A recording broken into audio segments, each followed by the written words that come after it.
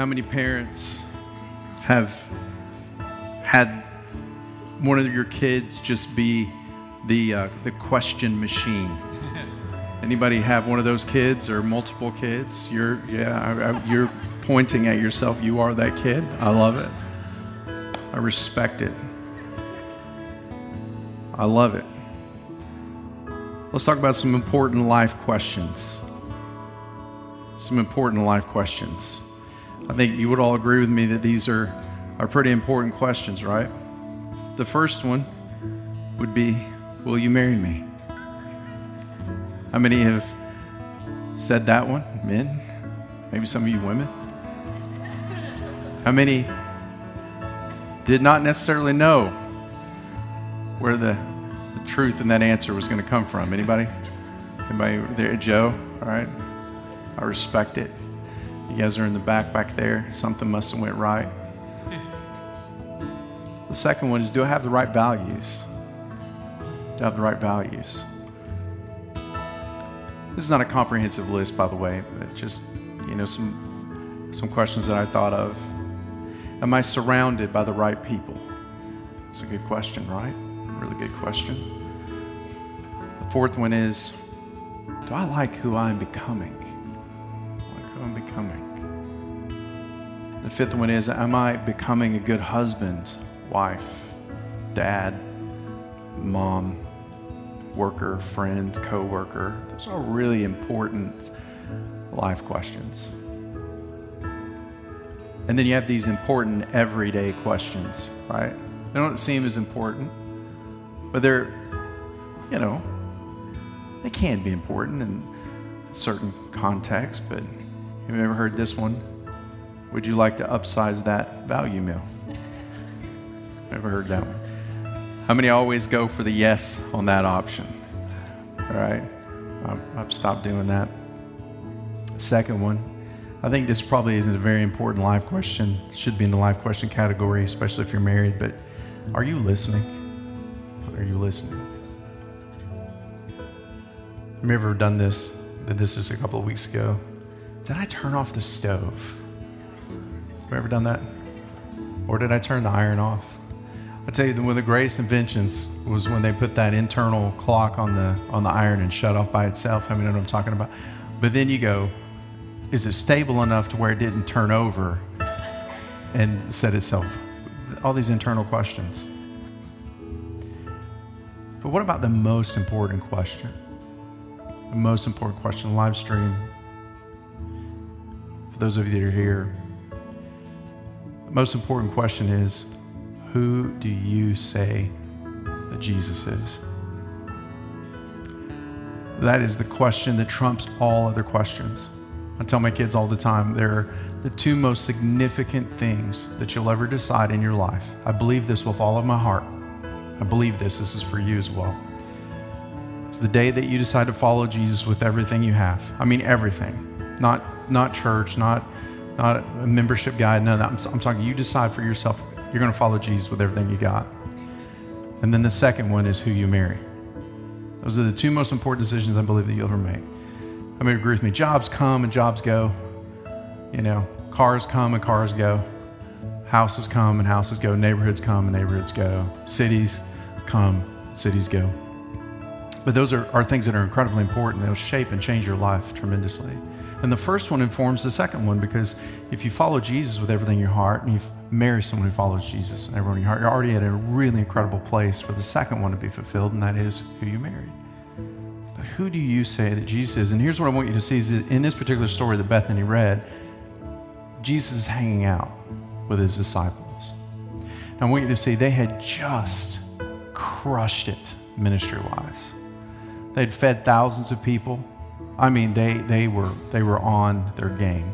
Jesus was at the peak of his ministry at this particular moment.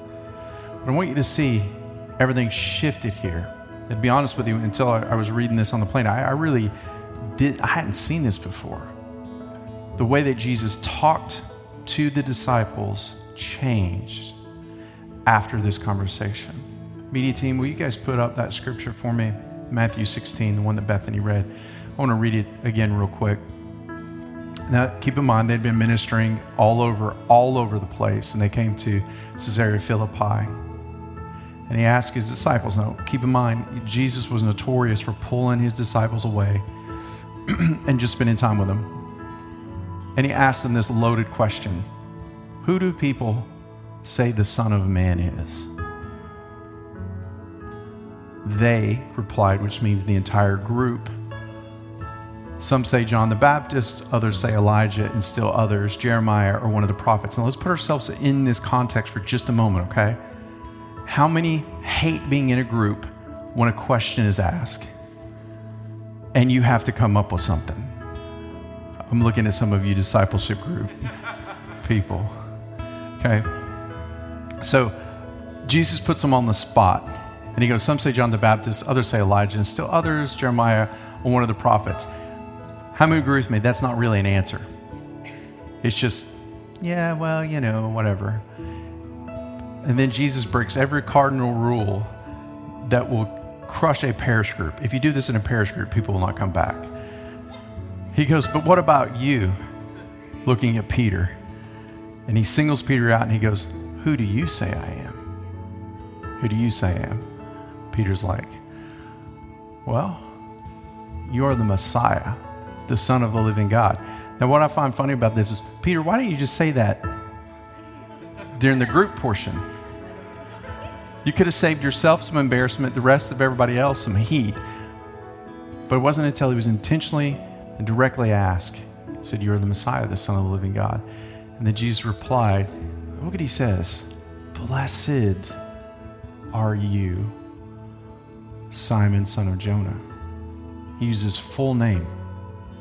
For this was not revealed to you by flesh and blood, but by my Father in heaven. So what we want you to see here is that there were the crowd, all of what everybody was saying, okay, Assemblies of God, Church of God, Jehovah Witness, this church, my grandparents, my mom, my dad, this televangelist, TBN, television, this track I was given when I was 12, this high school teacher, all of this other stuff, okay?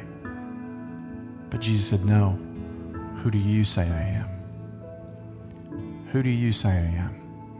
And then Peter responds by saying, you are the Messiah. And it was revealed in that moment by the Father.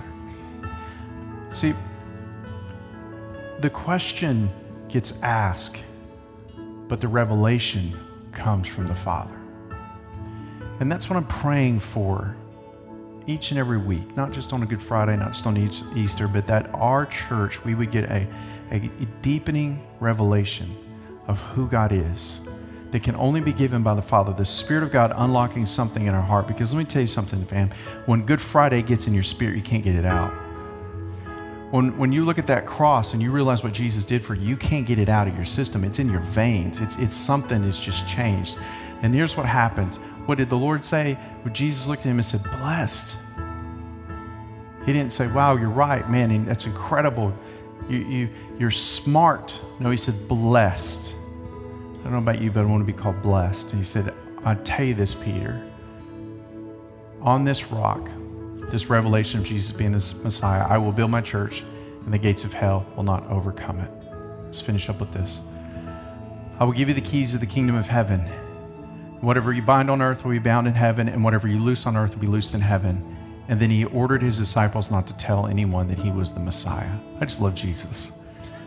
He's like, hey, all this was incredible, all this was great, but don't tell anybody. Now, what I want you to see here is this marked a shift in how Jesus started to talk to his disciples. Don't have time to get into it, but if you go to Matthew 16 and 21, what you'll see is that's the time that Jesus started to talk to the disciples about going to Jerusalem and dying. He shifted his language. Up until that point, it was just superficial conversation. It was just a few things here and there. But in verse 21, it shifts and he goes, hey, guess what? I'm going to have to go to that thing right there and barbarically murdered for your sin on behalf of the wrath of God. So that all eternity can now be yours, relationship with the Father, because of what I've done on the cross. Why is this important? Tim Keller has this quote. He said, if Jesus rose from the dead, then you have to accept all that he said. If he didn't rise from the dead, then why worry about any of what he said? The issue in which everything hangs on is not whether or not you like his teaching, but whether or not he rose from the dead. Because here's the thing. If this happened, if Jesus going to the cross, being buried, and then coming back, if all of this weekend happened, how many would agree with me that should inform how we live our lives? That changes everything. It's a game changer. Now, every question that gets asked has a different answer to it. And so, who is Jesus to you? And I'm being specific. I don't want to call names out, but I will. I'm just kidding. I don't want to call names out. But who is Jesus to you? I know who Jesus is to me. And some of you go, he's Savior. His Father, his friend, provider, healer, comforter, mentor. No. I don't want to hear from you on what the church has told you who Jesus is. I want you to tell me who Jesus is. Who is Jesus to you? Who is Jesus to you? And the one thing that we don't really talk about a lot in the church is that we never say, man, we hear Jesus, Savior, Father, friend, provider, healer. Even for those of you that have been in church for a long time, you may say Jehovah Jireh, Jehovah Rophi. I mean, know the names of God. We've heard all of those before. But how many have ever said, who's Jesus to you? Oh man, he was the blood sacrifice for my sin. I say that a lot. But he was. He was. And I can tell you this.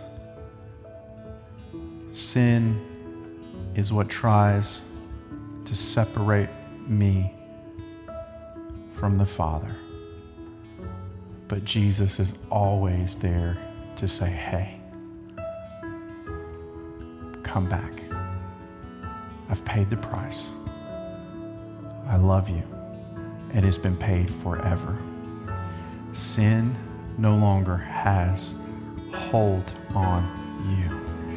You have been set free because of what he did for you on that cross. So we're dead to sin. So what is my fear tonight? What is my pastoral compassionate heart for my people? What does my compassionate heart say?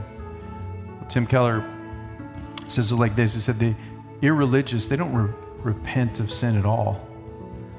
And it seems that the religious only repent of their sins. But true Christ followers repent of their wrongfully placed righteousness.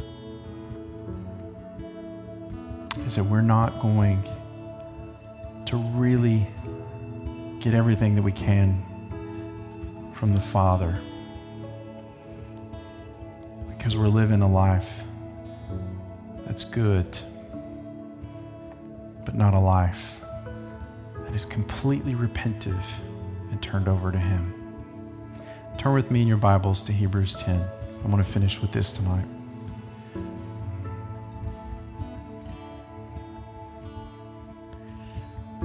Just a little warning, this might be the most scripture that I've ever read at one time in church in my life.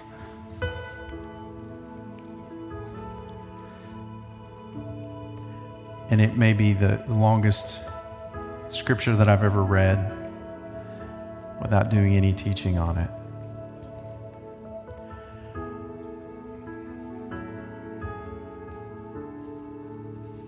Hebrews chapter 10 and verse 1. It won't be up on the screen.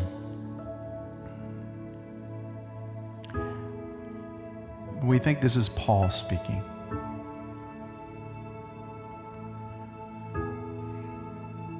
he says this: the law is only a shadow, verse 1, the law is only a shadow of the good things that are coming, not the realities themselves. For this reason, it can never, by the same sacrifices repeated endlessly year after year, make perfect those who draw near to worship. Otherwise, would they have not stopped being offered? He's talking about the yearly sacrifices that the Israelites had to offer. For the worshipers would have been cleansed once for all. They would no longer have felt guilty for their sins. But those sacrifices are an annual reminder of sin. It is impossible for the blood of bulls and goats to take away sins. Therefore, when Christ came into the world, he said, "Sacrifice and offering you did not desire, but a body you prepared for me. With burnt offerings and sin offerings you were not pleased. Then I said, Here I am. It is written about me in the scroll. I have come to do your will, my God." First he said, "Sacrifice and offerings, burnt offerings and sin offerings you did not desire, nor were you pleased with them, though they were offered in accordance with the law." And then he said, "Here I am, I've come to do your will." And he sets aside the first to establish the second. And by that will we have been made holy through the sacrifice of the body of Jesus Christ, once for all. Day after day, priests stand and perform his religious duties. Again and again, he offers the same sacrifices which can never take away sins. But when this priest had offered for all time one sacrifice for sins, he sat down at the right hand of God. And since that time, he waits for his enemies to be made a footstool. For by one sacrifice, he's made perfect forever those who are being made holy. The Holy Spirit also testifies to us about this. First, he said, "This is the covenant I will make with them. After that time, says the Lord, I will put my laws in their hearts, and I will write them on their minds." And then he adds, "Their sins and lawless acts I remember no more. And where these have been forgiven, sacrifice for sin is no longer necessary." That's good. But we're not done. It gets better. He goes, "Therefore, brothers and sisters, since we have confidence to enter the most holy place by the blood of Jesus, by a new and living way opened for us through the curtain, that is his body, and since we have a great high priest over the house of God, let us draw near to God with a sincere heart and with the full assurance that faith brings, having our hearts sprinkled to cleanse us from a guilty conscience and having our bodies washed with pure water. Let us hold unswervingly to the hope we profess, for he who promised is faithful. And let us consider how we may spur one another on towards love and good deeds, not giving up meeting together as some are in the habit of doing, but encouraging one another, and all the more as you see the day approaching. If we deliberately keep on sinning after we receive the knowledge of the truth, no sacrifice for sins is left, but only a fearful expectation of judgment and raging fire that will consume the enemies of God. And anyone who rejected the law of Moses died without mercy on the testimony of 2 or 3 witnesses. How much more severely do you think someone deserves to be punished who has trampled the Son of God underfoot, who has treated as an unholy thing the blood of the covenant that sanctified them, and who has insulted the Spirit of grace? For we know him who said, 'It is mine to avenge, I will repay.' And again, the Lord will judge his people." In verse 31, it is a dreadful thing to fall into the hands of the living God. Verse 32, remember those earlier days after you had received the light. And you endured in great conflict full of suffering. Sometimes you were publicly exposed to insult and persecution. At other times you stood side by side with those who were so treated. You suffered along with those in prison and joyfully accepted the confiscation of your property because you knew that yourselves had better and lasting possessions. In verse 35, so do not throw away your confidence. It will be richly rewarded. You do not need to persevere so that when you have done the will of God, you will receive what he has promised. For in just a little while, he who is coming will come and will not delay. Dear Jesus, please come quickly. But my righteous one will live by faith, and I will take no pleasure in the one who shrinks back. And this is the scripture that I want to end with. But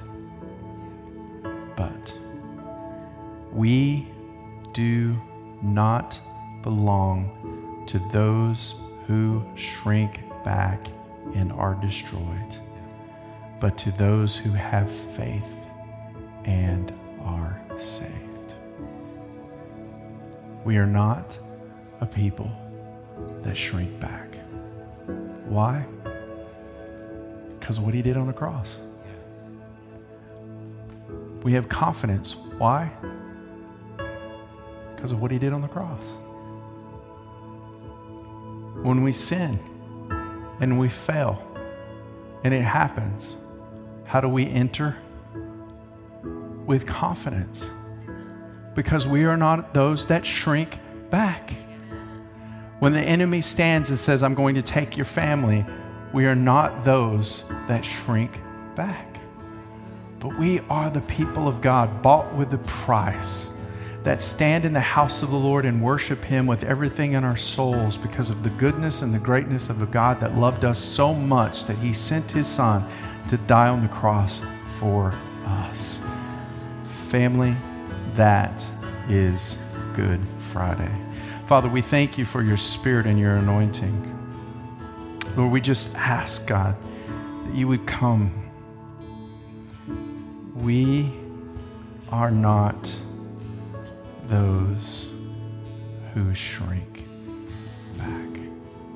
We're full of faith, confident in the goodness and the kindness of a God that loves us so very much. We love you. We thank you. In the name of Jesus, I pray.